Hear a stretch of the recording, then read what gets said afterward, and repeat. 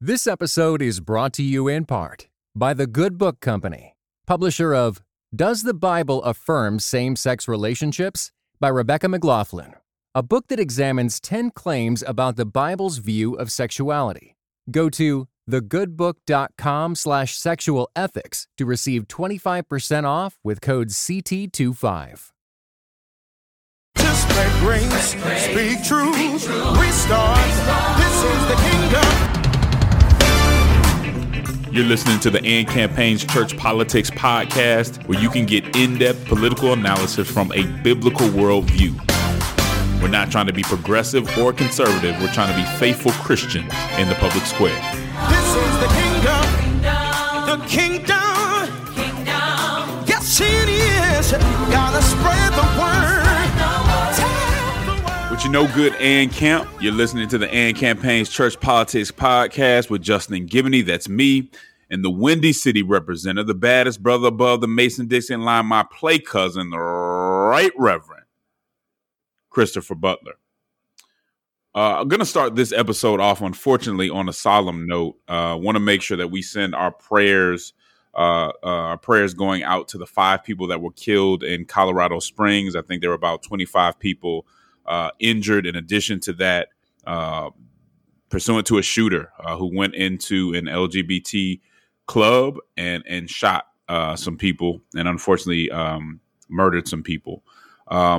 As I've seen as of late, and this may change by the time you hear it, the motive is not known. And so I think it's important not to assume the motive. Once we hear the motive, then, we can add commentary based on what we know that motive to be, but that has not been released yet. And so I do think it's important not to go too far in making any assumptions. We know that this is wicked. We know that this is evil. And we know that there are some families and communities out there that need prayer. Never is it the answer to treat any community this way, whatever the reason might be. And so our prayers go out to them and would ask you all to pray as well. Any thoughts on that, Chris? Yeah, man, I think you hit it right on the head, but there's certainly, there's never any justification for that kind of behavior. And there's never a reason to limit our compassion and concern for a community, for all the families that have been impacted by this. We know all too well here in the city where I live that it's not just the people who are killed, but so many victims who survive, and then all the families and communities who are connected to those people are impacted by this. So I encourage us just to pray and continue to keep that community in our thoughts and prayers. Yeah, and we know just in America in general, in a whole variety of communities, violence is, I don't know if you want to call it a curse. I don't know exactly what it is, how we would say it in spiritual terms, but it's something that is a major part of the brokenness of America right now. Whether you're in my city, whether you're in your city, whether you're in other places where we're seeing these mass shootings, we have a major problem with violence. And so in addition to praying in regard to this incident, I would ask us all just to pray about violence. Now, I will say this too, Chris, by coincidence, we are talking about another issue that involves the LGBTQ community within this podcast. That is just a coincidence. They're not really connected. But I did want to say that just so people know, and that connection isn't made erroneously. So anything else, Chris, you good? Yeah, no, we're ready to get into it. All right, guys. Well, you know how we usually start off. I always want to give a shout out to our sponsor, the Fetzer Institute, for supporting us in what we do and how we do it. Also want to give a shout out to those folks who give individually. We get a lot of individual contributions to what we're trying to do, and we greatly appreciate it. If you want to be someone who supports the show, you can go to patreon.com/churchpolitics to support us. Also, we just started putting our episodes up on YouTube. Need to get those numbers up, so that's just getting started. But check us out on YouTube. I have a face for radio, but hopefully it's not too bad to keep you away from our YouTube channel so we can kind of get those numbers up as well. As usual, you know what it is. Grab your Bible, get your mind right, and prepare to think, not like a Republican, not like a Democrat, but to think like a Christian. So the Lord God caused the man to fall into a deep sleep.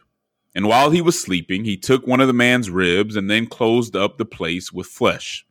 Then the Lord God made a woman from the rib he had taken out of the man and brought her to the man. The man said, "This is now bone of my bones and flesh of my flesh. She shall be called woman, for she was taken out of man." That is why a man leaves his father and mother and is united to his wife, and they become one flesh. That's Genesis chapter 2, verses 21 through 25. Jesus said, "Haven't you read that at the beginning the Creator made them male and female, and said, 'For this reason a man will leave his father and mother and be united to his wife, and the two will become one flesh.' So they are no longer two, but one flesh.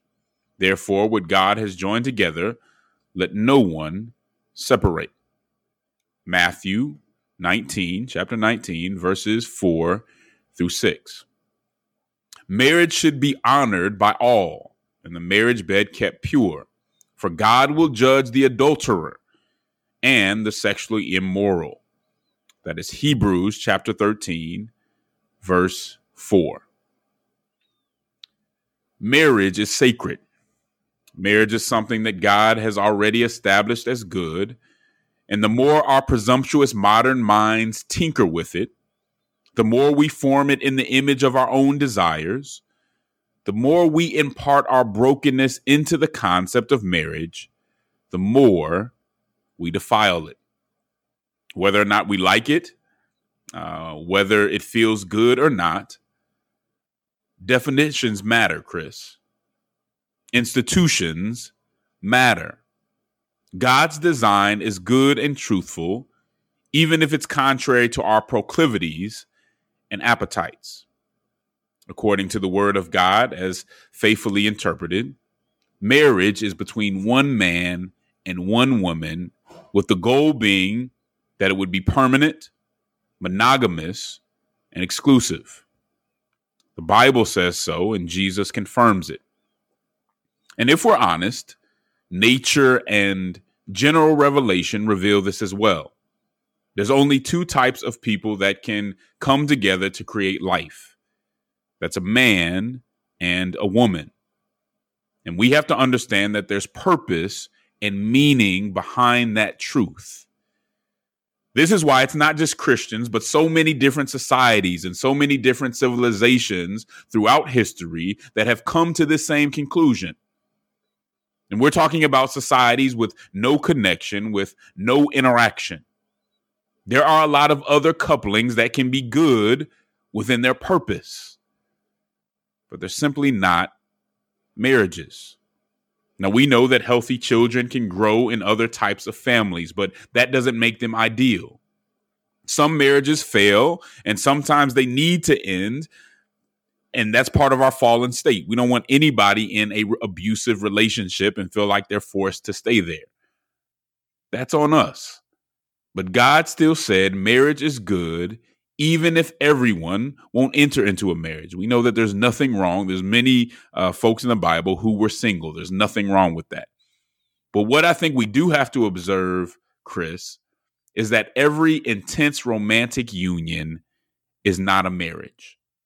When we obscure that truth, we blind society to something very profound and something we all need to realize. Now, I want to acknowledge that part of the framing of that conversation comes from a book written by Sharif Gurges, Ryan Anderson, and others about what marriage is, about that definition. And I think while we disagree with Ryan Anderson on many things, and he's probably going to disagree with some of the things we're going to say in this podcast, I do think when it comes to the definition of marriage and the framing of it, that he's done something that's been helpful for Christians, who many of whom knew what God said but were unable to articulate it because they accepted it as given. And so I do want to acknowledge that framework comes from there. Now, if marriage is anything other than a union between a man and a woman, then I think we have to realize that there's no reason that it needs to be just two people. Here in Atlanta, one of our council people is in a throuple. If it's not just about a man and a woman, then it could be any number of people. That number two comes from the practical and scientifically verifiable reality that one man and one woman create a child, right? Three people cannot come together and all be a part of creating a child. That union creates a natural system of support for the child with two different people that provide different support based on their sex and the attributes that come along with that, along with the biological things that come from those two as well, that the child would like to be knowledgeable about as they get older. And it could be helpful where it comes to health and many other things. I think, Chris, and I'm guessing you probably agree with me on this. I think that we often overestimate how much we can socially reconstruct the reality of that family system, of that natural family, right? Now, somebody might say, well, there are some male and female marriages that can't produce children. We know that it's true. We all know people that go through that. And sometimes, there is physical brokenness within us and within our relationships. But that example doesn't defy God's design. It's a union that still fits God's model, okay? So I don't think that does anything to take away from what God meant marriage to be.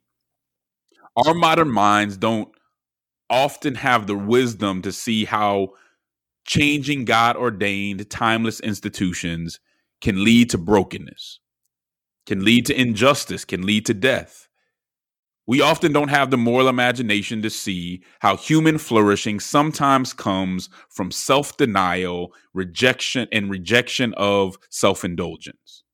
I see so many Christian influencers now saying anything that hurts somebody, God would never do anything that makes somebody feel bad. And that's just not biblical. People might feel bad in the moment for a lot of different reasons. But the Bible never says that sometimes that's not the case, or sometimes things won't go as we want. And that means that a person or that God loves us less. Too often our thinking is short term. Too often our thinking is based on immediate gratification. And a lot of times, Chris, our thinking is adult centered. We don't see how our well-intended social constructs or replacements for marriage can devastate children at the end of the day. And really, when we're talking about victims, that's one of the biggest victims, along with society in general, of these redefinitions. All right.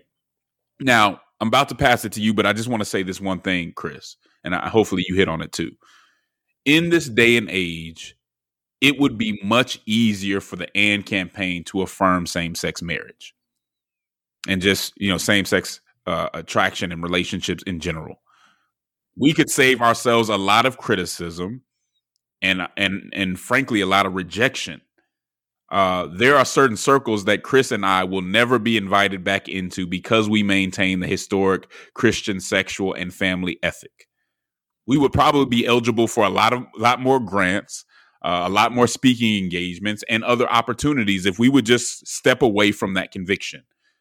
At this point, there's no real advantage in the public square, especially when you're in a progressive space like Atlanta or Chicago. There's no advantage to maintaining a traditional view of marriage from a professional standpoint. It's not rewarded. So why do we do it?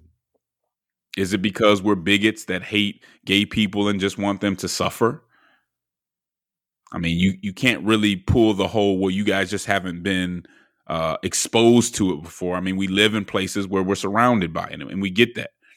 And I think the assumption that people hold this point of view just because they're bigoted is wrong. Now, I will say that certain Christians have made that seem to be the case for them, but that assumption, I think, is wrong in general. That's not why a lot of people hold that conviction, even though you hear that narrative quite a bit coming from the left.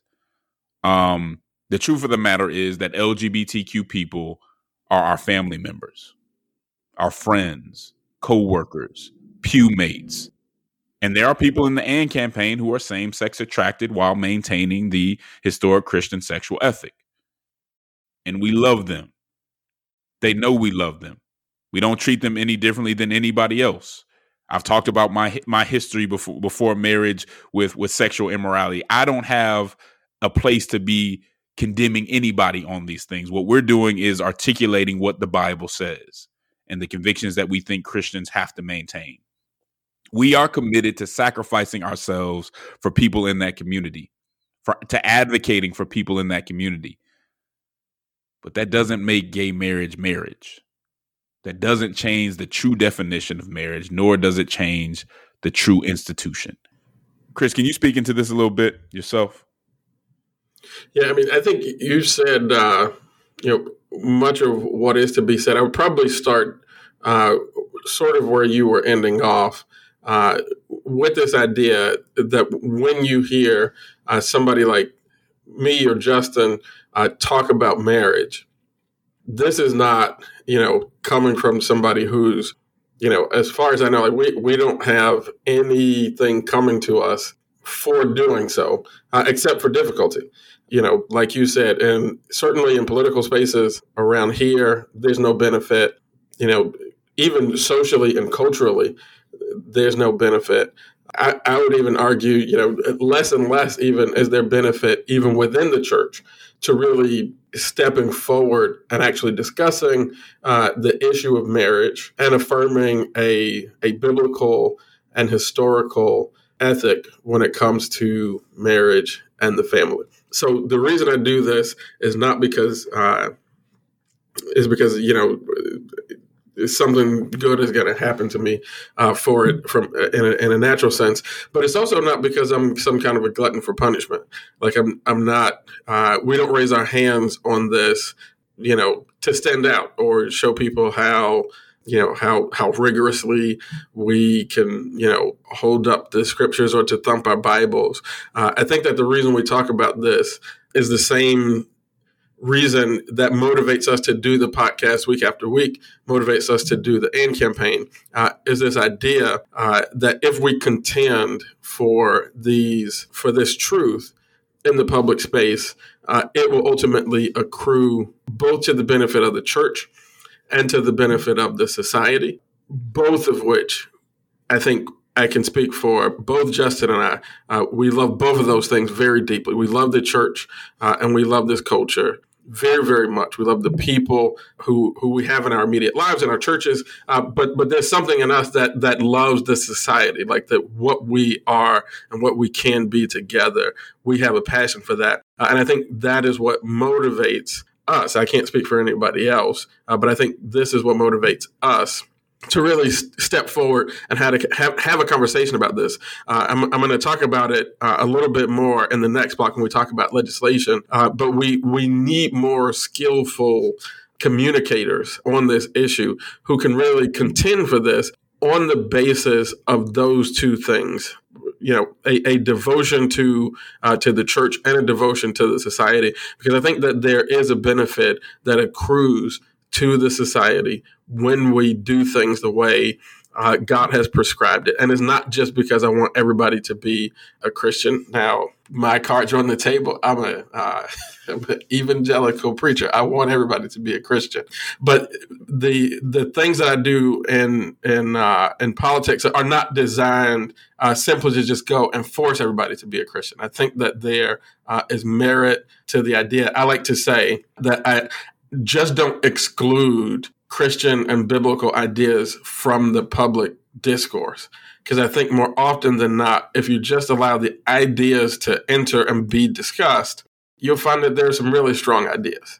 And so that's sort of the place that I come from when I think about just setting up the topic. And we'll talk more specifically about a piece of legislation. But I think that it's really important just to hold the definition that you laid out real well, Justin, but also understand that the reason we do this, and I hope that folks who listen to this podcast will adopt some of this rationale for why it is important to have this conversation. It's not necessarily because everybody's going to love you for it, because we're in a situations culturally where that's not really going to be the case right now. But it's also not to kind of like showboat or thumb your nose at people or be mean to same-sex attracted folks. Like that's not the goal. This is all about how to be martyrs either, right? Yeah. We're not trying to be martyrs. They get off on being hated by society. That may end up being the case, but we don't get anything from that. I mean, we have families, we have kids, we have careers that those situations aren't necessarily helped by the position that we're taking. But I think it's important. We could leave it alone. We would. Yeah, but I think it's important. Exactly. I think it's important to take this position because the truth matters. Yeah. And even as somebody who, we could say, well, we take this position on our heart and just don't say anything about it. We can't do that. I think the AND campaign is worthless if that's the kind of position that we take. And so we're about love and truth. We will love folks in that community. And we will also tell the truth to them and folks who aren't in that, heterosexual folks who have issues in that regard. That's something that we're committed to doing because we find it to be right. And we think that is the cost of discipleship. We don't think we can hide those convictions. And we don't think that the consequences can dictate who we are and what we say in these spaces. Anything else on that particular piece, Chris? No, I mean, I think that's really it. I mean, hold fast to this definition and this reality. And you don't, and not for, like you said, like it's not for the sake of martyrdom. It's also not for the sake of being celebrated. It is, it's for the sake of the truth and what the truth can actually yield for our society. Yeah, and I'll tell you this: before we started the AND campaign, there was a period where I was silent on this stuff because I didn't want to face the consequences professionally and so on. And part of the starting the AND campaign and going all in was the decision to hand that to God and let Him take care of it. And that's a decision many of us have to make on a day-to-day, not just the AND campaign. And I hope you're making a courageous decision in that regard. So the reason that we're talking about is like, where did this come from? Why are we talking about the definition of marriage? Well, there's a reason for that because there's some legislation that is out that is just about that. It is about, it's called the Respect for Marriage Act. And it deals with many of the things that we were just talking about. Okay. This Respect for Marriage Act legislation basically codifies the Supreme Court's Obergefell decision regarding same-sex marriage.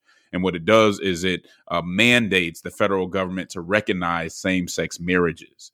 Now, the original version, Chris, that came out of the House of Representatives didn't have any religious liberty protections, meaning faith organizations could and would be punished for not recognizing same-sex marriages. That can include Christian hospitals, Jewish organizations, Muslim schools, and so on. If you didn't change your sexual ethic, then you could be punished. Now, while the AND campaign doesn't support redefining marriage, we just explained that, and therefore we could not endorse this bill at all. So we did not endorse it. Even though you may have heard that on social media, that's not true.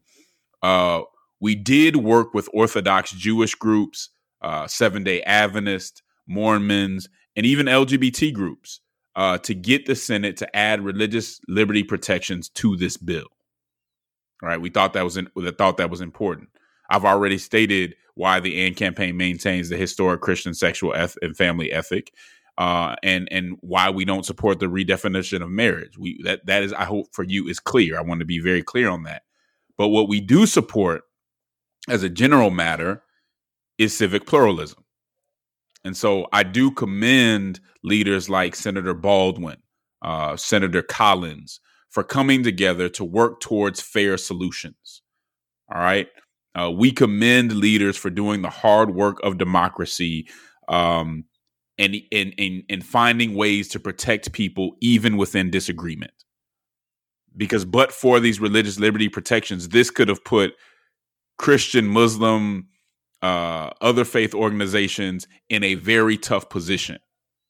And even people who wanted to codify same-sex marriage or codify Obergefell, some of them came to the table and said, okay, that doesn't mean that we need to completely wipe away religious freedom. And there's something to be said about that. We can disagree on the policy and say, well, I do commend you for having the consideration for other communities. We were encouraged to see that the amended legislation acknowledged this, and this is a direct quote. It acknowledged that diverse beliefs about the role of gender in marriage are held by reasonable and sincere people based on decent and honorable religious and philosophical premises. That's big, because when you're in popular culture, the assumption is not that people that have diverse beliefs on marriage are being reasonable, are being sincere, are being decent, and are being honorable. And that's in the law. Not only is that in the law, but again, there are strong anti-retaliation language in the bill that is vital to protecting the free exercise of religion for millions of Americans who share our worldview. Now, there are some folks out there saying that these protections aren't enough. I completely disagree with that. Faith-based nonprofit organizations are protected. They're not put in any worse situation based on this act than they were before if it passes. Okay? So whereas we don't endorse the act, we do say, hey, thank you for adding that into it to protect people of faith. Chris, what are your thoughts on the Respect for Marriage Act?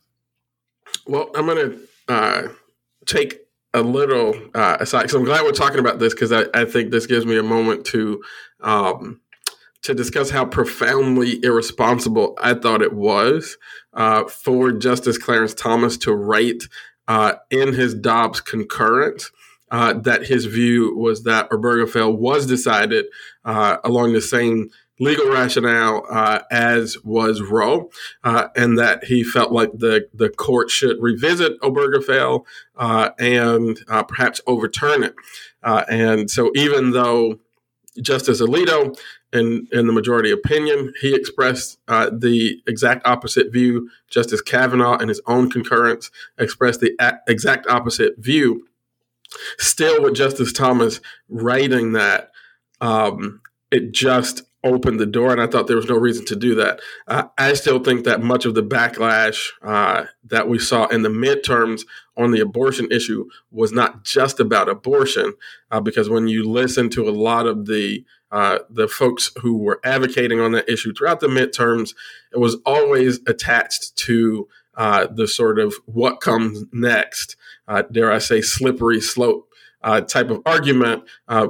Folks saying in commercials and on news interviews and everything, they're going to come next for same-sex marriage, and then it's going to be interracial marriage. And I thought that was always nonsense. I thought that was fear-mongering, but I do think that Justice Thomas, in writing that into his concurrence, gave legitimacy to the nonsense. And so I think that is the genesis of where this law comes from. If you have a member of the United States Supreme Court actually expressing thoughts about overturning Obergefell in the wake, not even in the wake, it was literally in the same concurrence with overturning Roe.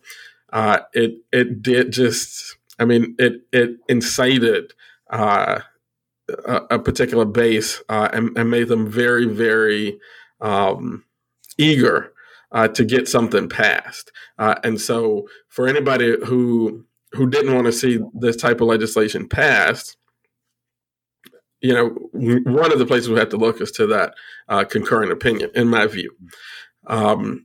So once that train has sort of left the station, I, like you, applaud some of the Republican senators who were able to get, some religious liberty protection in there, because I think ultimately, they may have been able to find a way to get this thing across the finish line even without the religious liberty protection. So I do applaud the work of those who got the religious liberty protections into that legislation.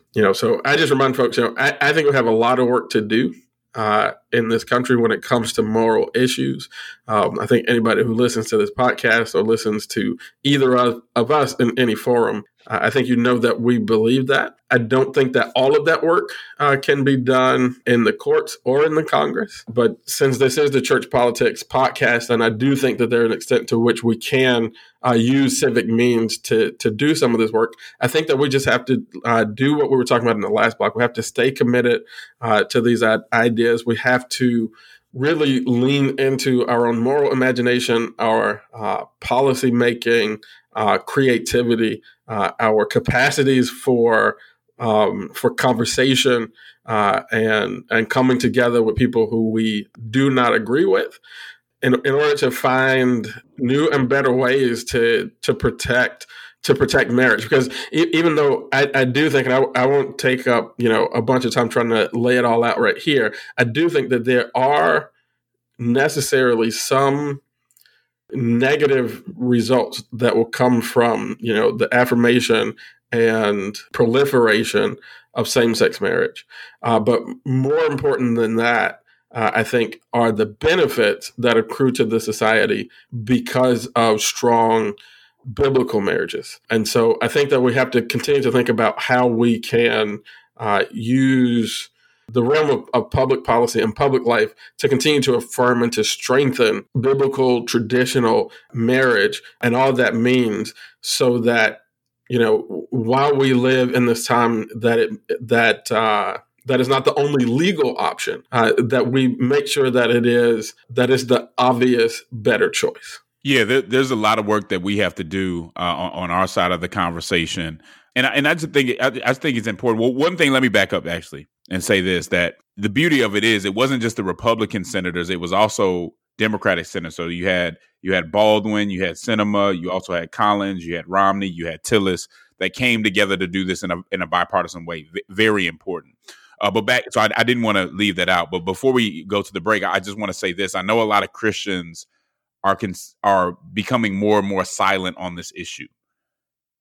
And I would warn you about substituting your judgment for God's wisdom. There's a reason that this is important. And even if you don't have the moral imagination to see how a society could come apart when you pull apart what a family means and what marriage means, sometimes you just got to trust the word. Sometimes you have to be less about your ambitions, less about being in certain circles, and stand up for what's right. Because you see it happening more and more every day. Pray on it, think through it, and lean on God rather than your own understanding. We will be right back on the Church Politics Podcast. Families have a lot going on. Let Ollie help manage the mental load with new cognitive help supplements for everyone 4 and up, like delicious Lolly Focus Pops or Lolly Mellow Pops for kids. And for parents, try 3 new Brainy Chews to help you focus, chill out, or get energized. Find these cognitive health buddies for the whole fam at ollie.com. That's OLLY.com. These statements have not been evaluated by the Food and Drug Administration. This product is not intended to diagnose, treat, cure, or prevent any disease.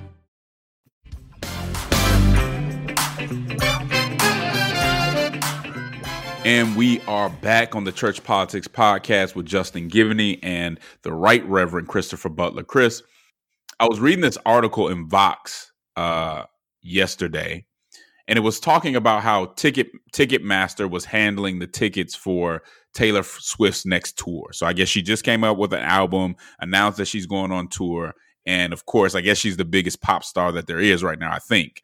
I'm not that into pop music, so I don't really know, but I think she's the biggest one out there. And so the tickets went out, and according to Ticketmaster, there were approximately 14 million users on their site at once during the pre-sale push. And the company sold 2.4 million pre-sale tickets. The fans that got through, because apparently many did not get through, obviously. They got through via the system, and this is all Vox. This is a quote from Vox. They got through via a system of pre-sale codes and designated purchase times. They ran into numerous malfunctions, though, and some of them had to wait hours to get their seats. Now, Ticketmaster comes out and says on November 17th that it would not even be selling tickets to the general public, I guess, after this happened. And millions of devoted fans of Taylor Swift were shut out of buying the tickets. So I'm sure a lot of people were extremely upset. Now, what the Vox article is saying, though, it says that on the surface, this problem looks like a classic case of Ticketmaster not being able to keep up with demand. Taylor Swift's people actually issued a statement on social media saying that they had asked Ticketmaster over and over again if they could handle the volume. And apparently, Ticketmaster indicated that they could. However, this is bigger. They're saying that this is bigger than just Ticketmaster not being able to handle the volume. Krista Brown, who is a senior policy analyst at American at the American Economic Liberties Project, explained to Vox that this SWIFT failure is a symptom of a bigger problem. Now, her organization is a nonprofit, nonpartisan organization that focuses on dismantling monopolies and lobbies to assert antitrust laws. It's part of a coalition of organizations called Break Up Ticketmaster that seeks to undo the 2010 merger between Ticketmaster and concert promotion company Live Nation. Brown explains that the merger gave Ticketmaster a virtual monopoly over ticket buying, consumers, artists like Swift, and venues where they play. All right. The New York Times has reported that the U.S. Justice Department is opening up an investigation into Ticketmaster and the potential of violations of antitrust. Okay. Now, just so we understand what a monopoly is, according to Investopedia, a monopoly is a market structure where a single seller or producer assumes a dominant position in an industry or a sector. Monopolies are discouraged in free market economies as they stifle competition and limit substitutes for consumers. In the United States, antitrust legislation is in place to restrict monopolies, ensuring that one business cannot control a market and use that control to exploit consumers. Now, we see why we don't want monopolies. Let's look at what this Vox article says about this monopoly that Ticketmaster has. It says, thanks to a web of exclusive contracts with artists and venues, consumers usually have to go through Ticketmaster to see the artist they want to see. Artists face limits too, as many arenas and stadiums have Ticketmaster exclusivity deals wherein playing a venue means using Ticketmaster as their vendor. Usually a company doesn't just go around upsetting its base with web crashes, absurd ticket pricing and fees, and being shut out of tickets. Consumer loyalty matters to most corporations, but Ticketmaster's marketplace dominance allows it to continue on even if it's delivering a horrible experience. So here's what's happening here. When you have competition, when you're in a market where you know there's a competitor where if you do bad things, you're gonna see consequences, that's just not happening here.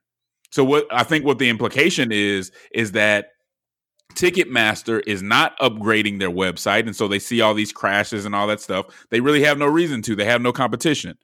The ticket prices and fees are outrageous, and guess what? You can be mad as you want to be, but if you don't have anywhere else to go, it doesn't matter. If you don't get the tickets the way you want to get them, it doesn't matter. If an artist doesn't want to work with Ticketmaster because they don't like how they do business, it doesn't matter because you don't have another option. And in a free market, that's not supposed to happen. But Chris, I have for a while questioned how the folks who are dealing with antitrust in the American government are letting some of these deals go past. To combine two massive corporations like Ticketmaster and Live Nation and just let it be is ridiculous. And even after this happened, they're saying that basically Ticketmaster threatens folks within the contract, you know, when they're getting these contracts and these exclusive contracts and making these agreements, they have so much leverage that they basically threaten the venues that if you don't do exactly what we want you to do, you'll never get to this artist.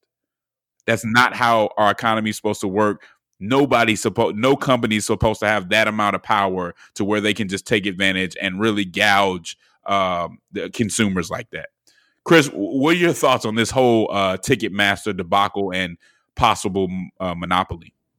Yeah, I think it's definitely a monopoly. I put in my notes like I love the Investopedia definition, and I would go further because in the United States, not only are these monopolies discouraged in our free market economy, thanks to good work done, putting it into kind of like a long Gilded Age, they are actually illegal. They are not supposed to happen. And so I think this is an enforcement issue. The Justice Department, should be doing something about this. I think members of the Justice Department, have asked whether Live Nation, this is from an article, they say members of the Justice Department have asked whether Live Nation is complying with this agreement that they are under from the 2010 contract, and that the agency, the Justice Department, is growing increasingly wary about the compliance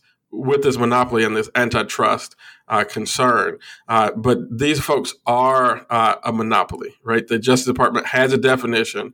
According to the Justice Department website, the monopoly power entails both a greater and more durable power over price than the mere market power, and serves as an important screen for what they call Section 2 cases. But here's what it says. As a practical matter, a market share of greater than 50% has been necessary for courts to define the existence of monopoly power.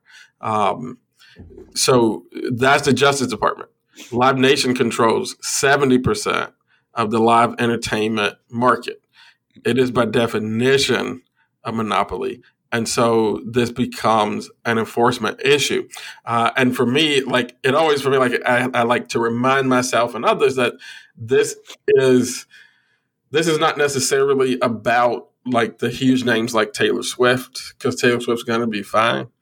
It's not about most of the large venues like, Soldier Field and all these places that Taylor Swift is going to be playing. Most of those venues are going to be fine. It's not even necessarily about the relatively well-to-do Taylor Swift concert goer who comes to the website ready to spend $400,000 or $500,000 on a ticket to a concert.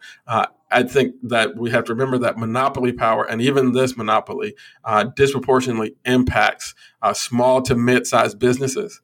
It's that small venue, that mid-sized venue that is unable to grow because of being under the thumb of Ticketmaster and Live Nation. Is about that parent who works 8-10 hours a day trying to make ends meet, and then they want to spend a little of that hard-earned cash to take their kids to the circus, and that $35 ticket ends up being $50 after Ticketmaster slaps some fees on it. And this is like, I've literally seen this year, folks trying to go to the circus, and the ticket going up almost twice in price.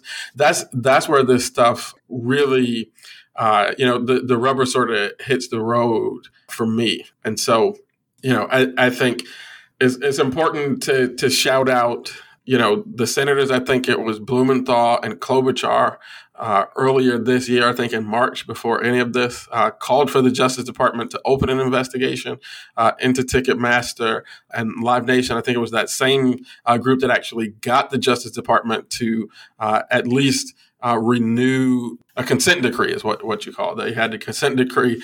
It was going to expire. They got it extended. But I think there needs to be enforcement on this. I think there needs to be enforcement across these monopolies, because I think about regular people more than like the big, exciting things that are happening.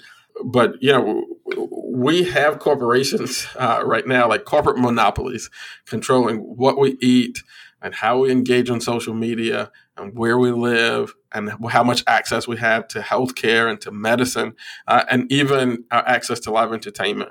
And more, it just seems like we find ourselves in a world where basic needs and simple joys of life are being sucked out of the life of sort of regular, everyday working class folks, and been preserved for a sort of ever more exclusive, I should say, group of social and economic elites.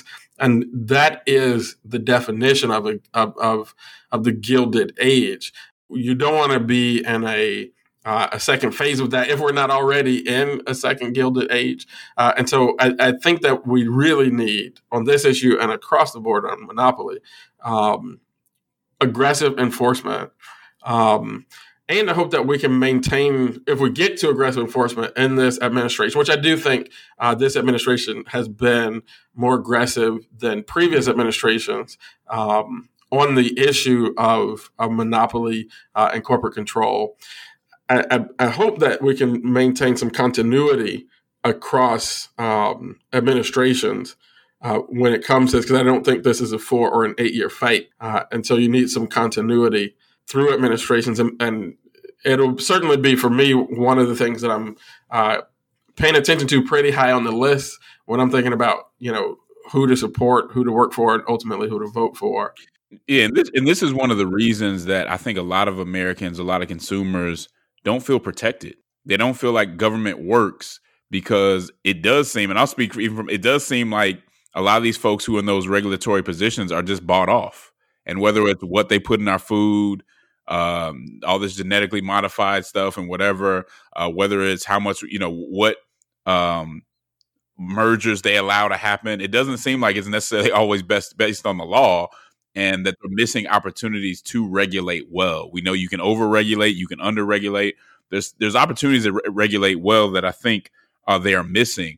Just imagine if you're a small venue, the amount of negotiating power that Ticketmaster has over that negotiating process. That's not the way that's supposed to be. There should be other options. There should be some level of threat to Ticketmaster that if they do bad business, that it's going to come back to get them. But instead, even after making an agreement with the government, they're still threatening folks and using their power in ways that allows them to exploit venues, allows them to exploit consumers, and so on.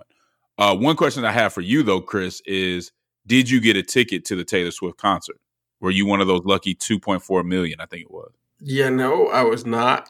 I have my my Capital One Quicksilver card, so I did get a code to get the ticket, but I wasn't ready to put down that bread to go to. Yeah, you missed your opportunity of a lifetime, man. You missed it. I'm sure my homie out there, Pooh Bear, who's a big Taylor Swift fan, got his tickets. I hope some of you other folks got it as well. We will be right back on the Church Politics Podcast. Are you too progressive for conservatives and too conservative for progressives? As a Christian, do you find yourself feeling politically homeless? If so, then you're not alone. Listen, this is Justin Giboney, president of the AND Campaign, and if you're a Christian who doesn't know a whole lot about politics, or someone who knows a good deal about politics but wants to be more faithful in the public square, then you have to read the AND Campaign's book, Compassion and Conviction.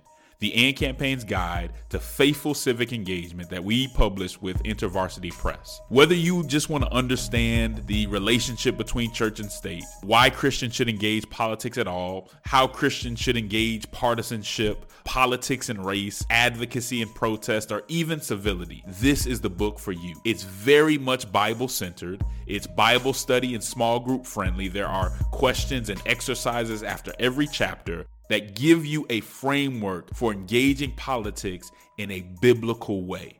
So if you want to do it in a better way, get our book, Compassion and Conviction, the AND Campaign's Guide to Faithful Civic Engagement.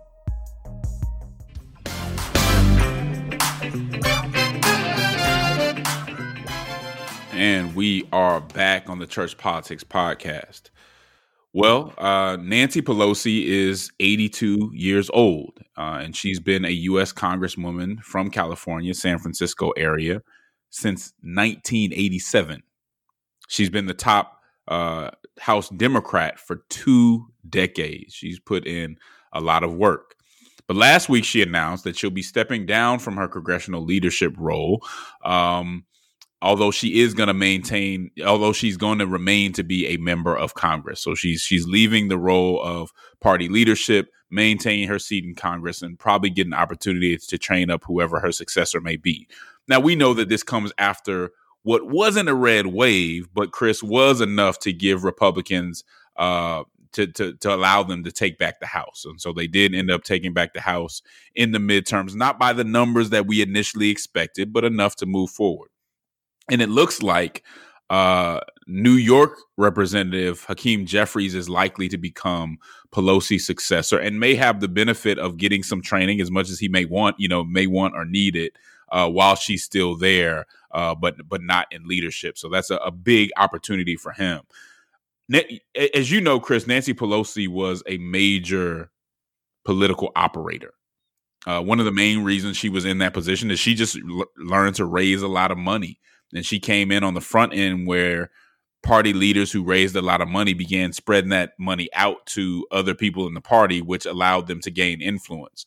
She has a really interesting story. And if anybody's interested in understanding more of her story within politics, you should listen to Counterpoints, which is we always talk about Breaking Points, and Breaking Points has added a show called Counterpoints. And last week, they kind of talk about Nancy Pelosi coming up in politics. Now, she seems like the consummate West Coast liberal, but the truth of the matter is I think she's from Baltimore, and that her family was actually political bosses in Baltimore. So her father and her grandfather really ran the show in Baltimore. She kind of brought some of that party boss mentality to the West Coast, but also got into that West Coast culture as well. Now, anybody who's been listening to this show knows that I have a lot of issues with Nancy Pelosi, whether it be about the sanctity of life or a number of other issues.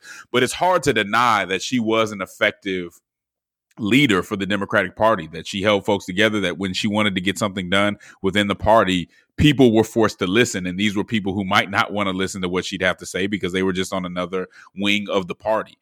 So it's going to be a difference. I think Hakeem Jeffries has some pretty big shoes to fill. Apparently, a lot of people think he's up for it if he's going to be the next person stepping in. Apparently, he has that fundraising acumen as well. So it's going to be interesting to see how this goes.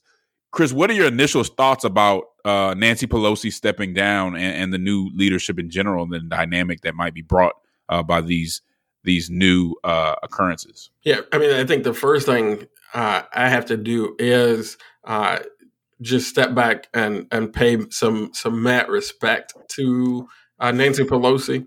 And I know, some people might not want to hear me do that. And I do have a lot of disagreements with Nancy Pelosi. I probably disagree with Nancy Pelosi on most issues of policy, because I think on cultural issues she's going to be way to the left of me, and I think that she's fairly corporate inclined when it comes to economic policy.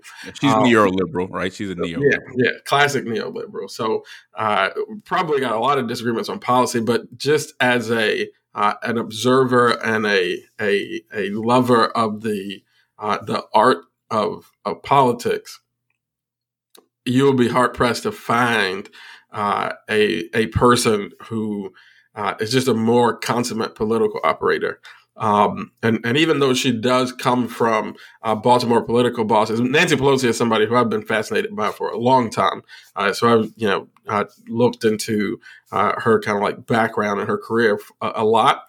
She comes from that kind of Baltimore party boss background. She does go out to California, but she does spend time while she was civically involved. She didn't go straight into electoral work, right? She raised children and did a lot of other kind of like civic leadership things. Some of that fundraising chops that she brought to Congress, she developed that actually raising money for folks when she was not an elected official, just as a private citizen. And so I think she also is an example, again, not pursuing the same policy ends that I would pursue, but she's just an example of how you can, in different phases of your life and from different places, have profound impact.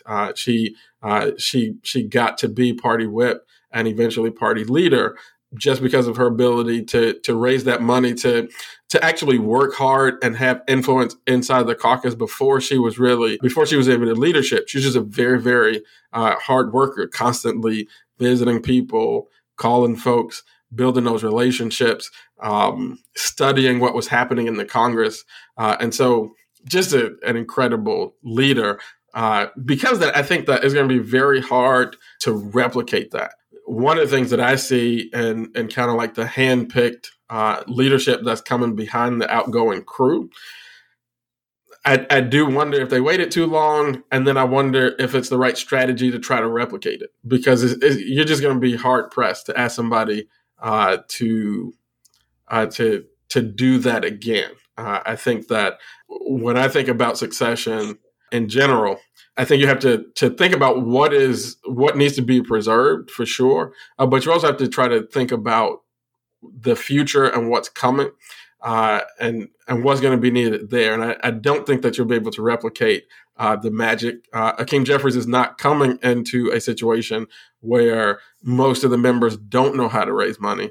Well, maybe he is coming into that kind of situation, but there are more ways to raise money, I would say, than that. There are other voices and wings inside of the party. So we'll see how it goes. But I just really hope they don't try to replicate Nancy Pelosi, because I think that just be a huge mistake. I think that's going to be a hard act to repeat. You got to find a new thing.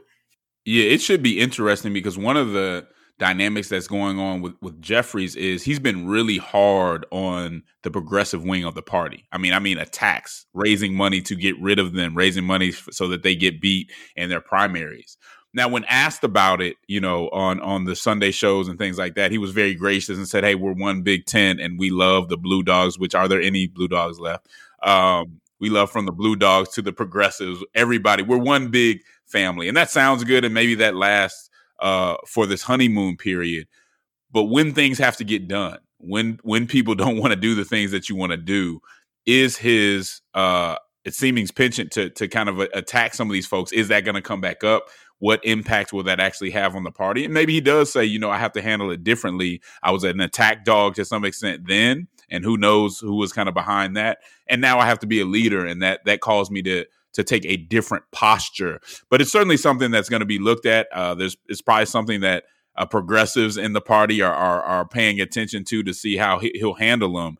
But it's not an easy job, and starting off the job in the minority with some realignments going on in the party. Again, I think, but for Trump, some of the fissures, some of the divisions in the Democratic Party would be a lot more pronounced. And maybe luckily he's coming back for that, but maybe it doesn't work, and they end up having to really deal with some of the issues that are kind of covered up by everybody joining together to say, let's fight against Trump. Any thoughts on that? Yeah, I actually think that that Donald Trump's presence on the political scene for the last decade almost now is something that will ultimately accrue to the benefit of the right, because I think that is not just inside of either party, but our whole political structure is experiencing a realignment, and I think that the Democratic Party has basically been insulated from that, and so I'm actually of the opinion right now that if things don't change and you see a more of a disruption, that the future of the right is actually going to dictate the future of our politics a little bit more than the future of the left. Especially because you have Donald Trump and before him, the Tea Party. And it just seems like, even though I don't identify on everything with progressives, I probably identify with progressive members of the Democratic caucus on a lot of economic policy issues. And it seems to me that dissidents on the right are a lot more willing to really push back, be heard, and stir the pot than are dissidents on the left. I'm talking about within elected leadership and as members of Congress. Even this leadership election is like the whole progressive caucus just faded to the back. Like they didn't have any stake in the game. Like they didn't get a single leadership position. So I think that the Trump effect long term, it probably benefited Democrats in these most recent midterms, but I think over the long term, Democrats are going to have to wrestle with this political realignment and what it'll mean, to their party. Otherwise, I think the right might have a better opportunity. Not that they're doing very much on that side to take advantage of it right now, but they may have a better opportunity to take advantage of the broader realignment that's taking place. Yeah, the Republicans do have to answer their own questions about, there's kind of like a populist, some people are calling it just a vibe, because it hasn't really showed up in policy. There's a vibe of kind of being more populist in the Republican Party, but it hasn't really shown up in how that'll come in policy. So you see certain things from Marco Rubio, Hawley, folks like that. How are they going to deal with that? Are they going to be able to capitalize on some of those things? Do they want to capitalize on any of that? Questions that need to be answered. And when it comes to Hakeem Jeffries, again, that's another kind of, and I don't say these as pejorative, but just descriptive, another very much kind of neoliberal establishment Democrat that is run his career much in that way. Many things I disagree with the neoliberals on, but we will just have to see how he does. I will be praying for him. I'll be praying for the Republican leadership, because there's a lot of work that has to get done that we need to do together. But that's all we got for today. I hope y'all enjoyed this conversation. Again, we started off with a very tough subject, running into another tough subject that, again, wasn't necessarily related in how we're handling it in the podcast. But we just want all y'all to know out there, you know, when motives are known, when we understand what happened with these this tragic circumstance, it calls for prayer, and it may call for policy or something like that. So be prepared to love, to lament and mourn with the mourning. Be prepared to show love to folks and communities that may be hurting in a real way, not just in rhetoric, but in deed. As always, ANCAMP, there's a cross that neither political conservatism nor progressivism is fit to bear. There's a civic hearing in need of faithful witnesses who love social justice and won't surrender the truth to be loved by the world. Politic with the boldness and compassion of Jesus Christ. Until next time, ANCAMP. Holla. Oh, Lord. I said kingdom.